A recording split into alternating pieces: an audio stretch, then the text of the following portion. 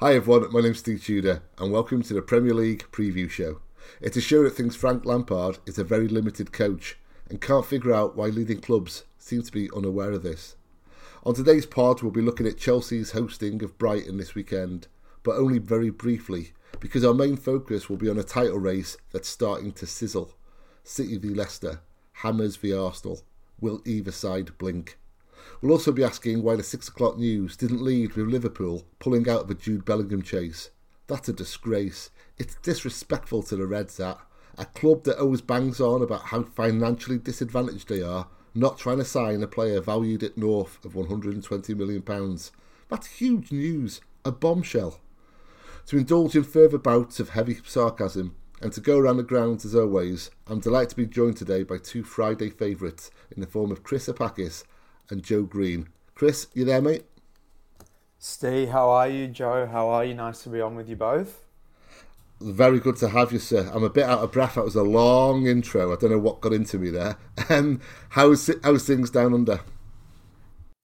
Yeah, going well, thank you. Starting to get a little bit colder here in Sydney, which is nice, considering we had a pretty hot summer. But yeah, it's good. Things are going well. Friday night now, so just enjoying myself this weekend and see what happens. With the 5:30 kickoff tomorrow, what time will that be where you are? It's a 2:30 a.m. kickoff. Ooh, that's the worst. It is the worst. Oh my god! Do you watch that live then? Usually I would. So on a Sunday morning, it sometimes might be on the back of a night out. Yeah. But I'm more of a fan of the 12:30 kickoffs, to be honest, which is about 9:30 on a Saturday night for us. Yeah. Wow, man, dedication to that. Joe, are you there? You well? Yeah, Mr. Tudor, I'm good, thank you. How are you? Nice to be on a pod with you too, Chris. Yes. Is this the first time with you two? I think so, isn't it? Yeah. Yeah. It's good to have you both. And so you're going to the game tomorrow, Joe? Am I correct in saying that? Yeah, I'll be going. It's not quite the dedication required for a 2:30 a.m. slog. So my hat's off to you, Chris. But yeah, I'll be going. Braving this weather. We were just discussing off air the terrible weather. So we're hoping for an improvement. Do you know any kind of forecast? Do you know what it's going to be like? Just, I think it's going to be a kind of overcast, but I don't think the temperature's going to be too bad. It's like the weather section of the pod for anyone listening. Yeah, it's handy. Yeah. We do a service. Indeed. But as long as this wind and rain's gone, because that weather versus Bayern was horrendous. Yeah. I sit right at the top of the South Stand third tier, and it was actually getting through the back. You know where there's kind of a slight opening? Yeah. At the top of the stand, it was getting through and drenching people. Oh, Jesus. Yeah. Well, stop me moaning. One of the biggest considerations before going to any game is what coat to wear. So, if it's overcast and if we're correct in that, then we've done a good service today. Before we get to the actual Leicester game, we have to look back at that Bayern performance. I was just saying off air then to you guys, I genuinely think that's the best Champions League performance by any City side so far under Pep. I'll start with you, Chris. Where would you rate that? I mean, just how good were City? Yeah, look, it's definitely one of the best performances we've seen under Pep, especially in the Champions League. I think what I particularly appreciated about our performance against Munich was our defensive effort.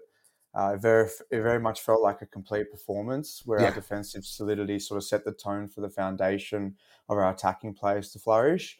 And, even though we've had some big Champions League results, in the past, we've always, conceded a goal or two here and there. So for us to keep a clean sheet and, even a few times on the pod this season, I've been quite vocal about our defensive struggles. So, so to see us with the clean sheet, I was very happy, to be honest.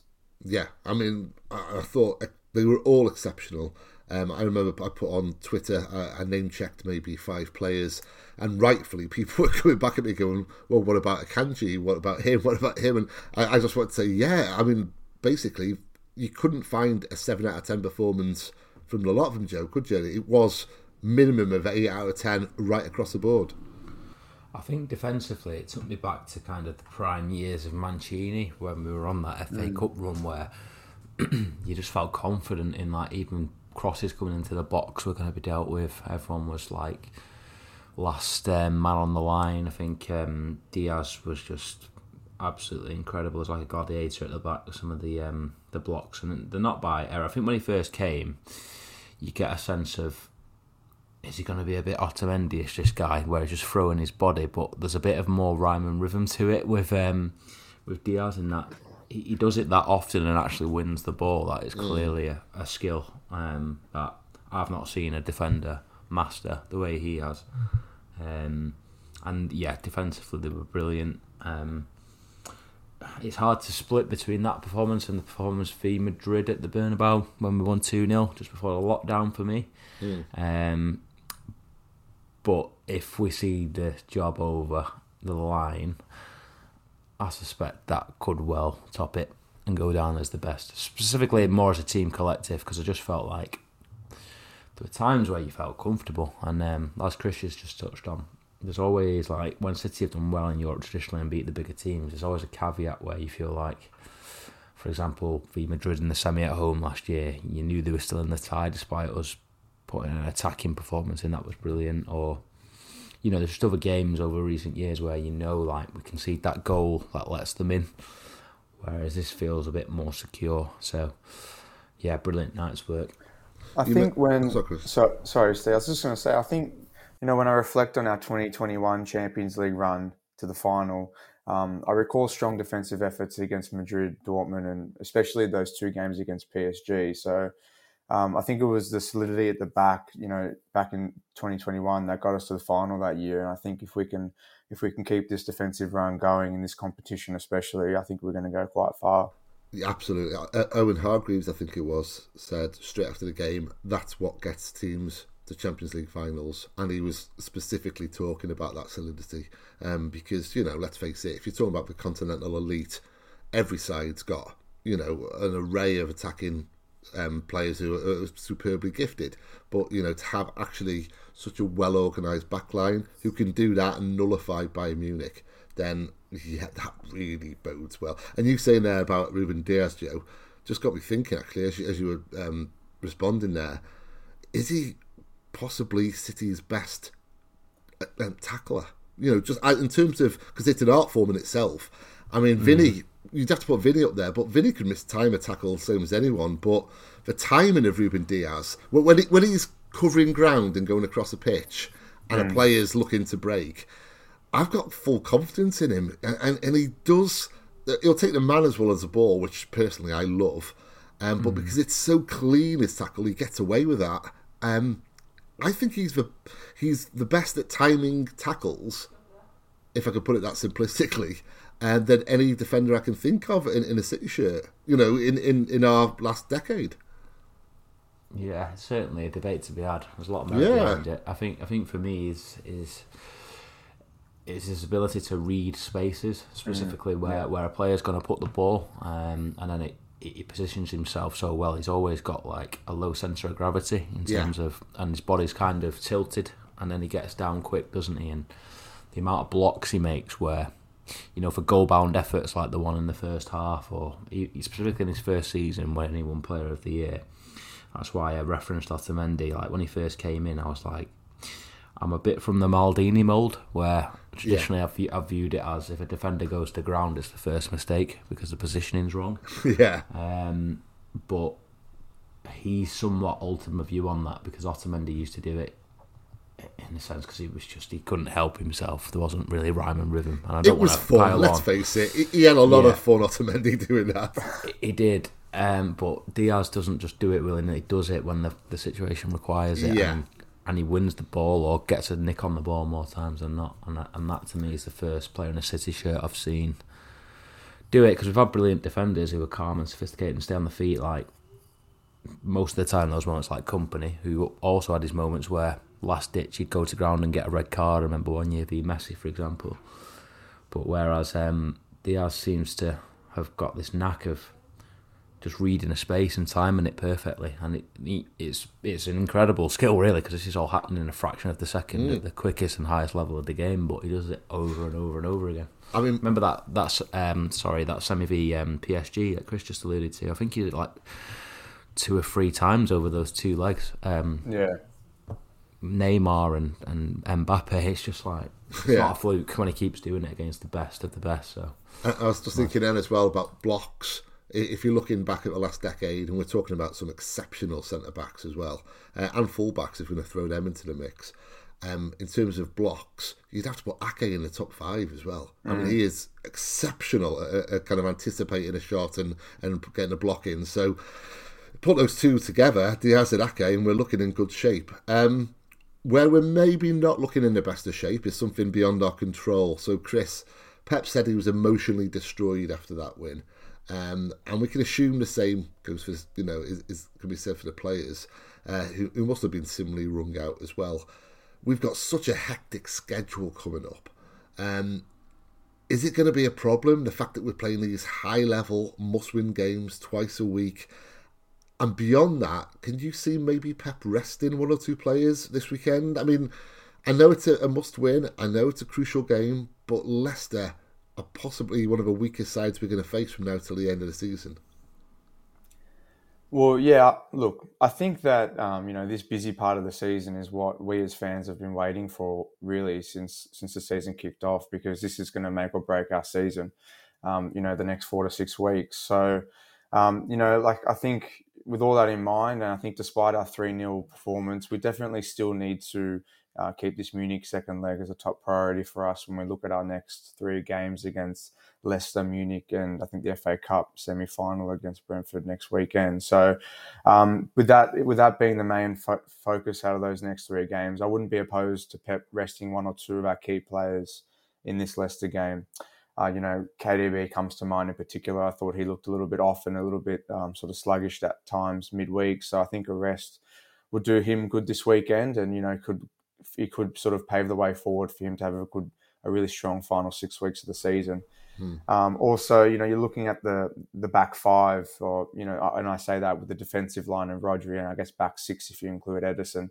The back 4 and Rodri have played the last 3 games, so I wouldn't be opposed to seeing someone in the back 4 getting a rest with either Walker or Laporte coming in, who we haven't seen feature too much this year. I mean, we've got this squad of world-class players, so we need to use them as much as we can. Lewis is another one that can come in if needed. So we've got a few options there. I mean, it's also one of those things where you don't want to disrupt too much and sort of lose the flow and good rhythm that we've got as a team. So, Pep's been here before numerous times with us. So, you've got to trust his judgment. I mean, there's even also an argument for Mahrez to come in for one of the front 3. So, yeah, we just got to sort of see how it goes and keep this Champions League second leg in the forefront of our minds.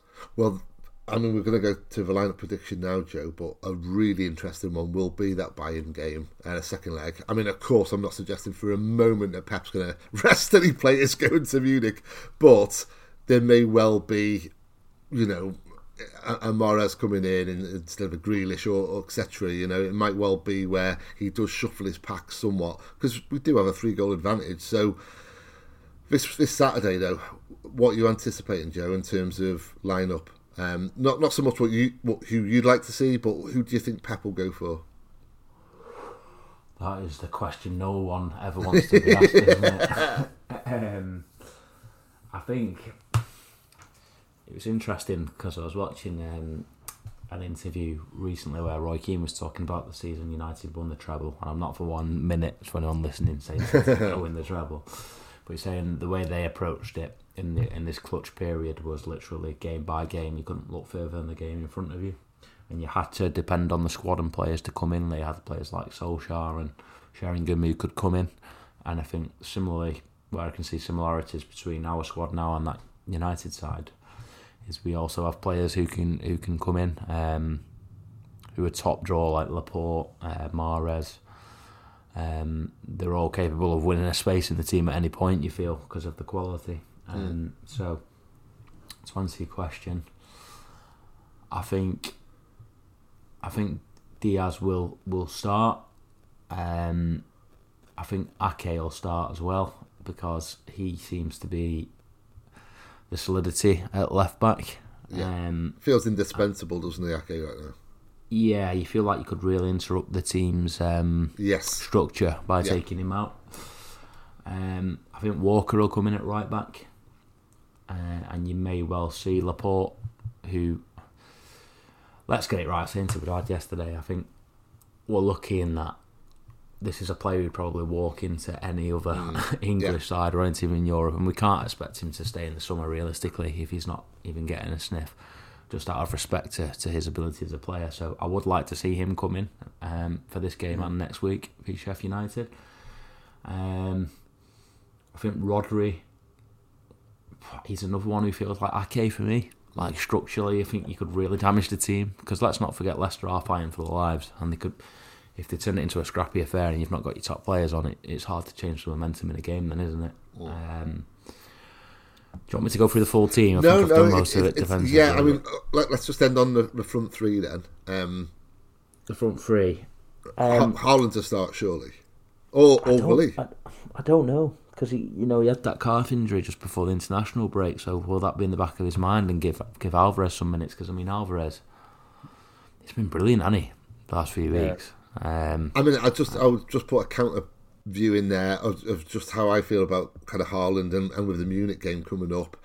I would say it's more likely that Haaland misses Munich than against Leicester, because you can put an Alvarez in against Munich because you're 3-0 up, but it's going to be a lot of defending.